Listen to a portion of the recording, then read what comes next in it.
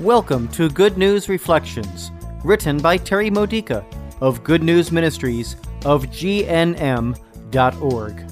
Building your faith for everyday life, using the scriptures of the Catholic Mass. The fourth Sunday in Ordinary Time. Today's theme, the authority of Jesus. This Sunday's Gospel reading from Mark chapter 1, verses 21 to 28, illustrates the authority of Jesus. If we truly accept and understand His authority over our lives, we can rejoice in the Lord even when life hands us hardships. Why? Because we know that Christ's authority is supreme, which means that everything we've placed under His authority will produce good fruits. Even bad situations will be transformed into blessings. Tragedies will be changed into triumphs. Sorrows will be transfigured into joy. Frustrations will lay the groundwork for new growth, new knowledge, and a greater ability to minister to others. However, if we reject Christ's authority by acting as if we're the ones in charge, deciding for ourselves how to end a problem, or how and when to escape from a hardship, our problems will only get worse. Pope Francis wrote in his apostolic exhortation on the gospel of joy that this leads to a feeling of disorientation instead of joy. He noted, "We are living in an information-driven society which bombards us indiscriminately with data, all treated as being of equal importance, and which leads to remarkable superficiality in the area of moral discernment. In response, we need to provide an education which teaches critical thinking and encourages the development of mature moral values."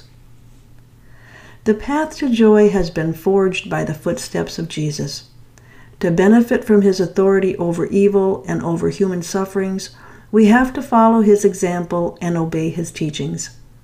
This means choosing to trust Him, realizing that His ways are the best ways even when they're unpleasant ways.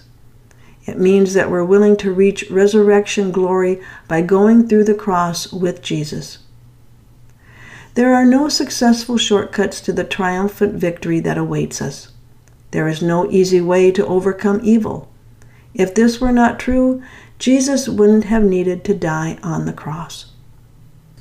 The good news, the reason why we can rejoice, is that the most loving, most powerful, most wise one in the universe is using His supreme authority on our behalf. The question is, will we submit to it? Here are some questions for your personal reflection. In what ways are you still rejecting Christ's authority by trying to do things your own way? Which church teachings have you been rejecting because you've decided to live by your own rules? Are you willing to ask the Holy Spirit to change your mind on these matters and teach you the value of Christ's ways? In what ways do Christians often reject Christ's authority in favor of defining their own rules? Why? What are the apparent risks to living completely under Christ's strict authority? How can we replace these risks with a sense of safety? This has been a Good News Reflection by Good News Ministries of GNM.org. For more faith builders or to learn more about this ministry, come visit our website.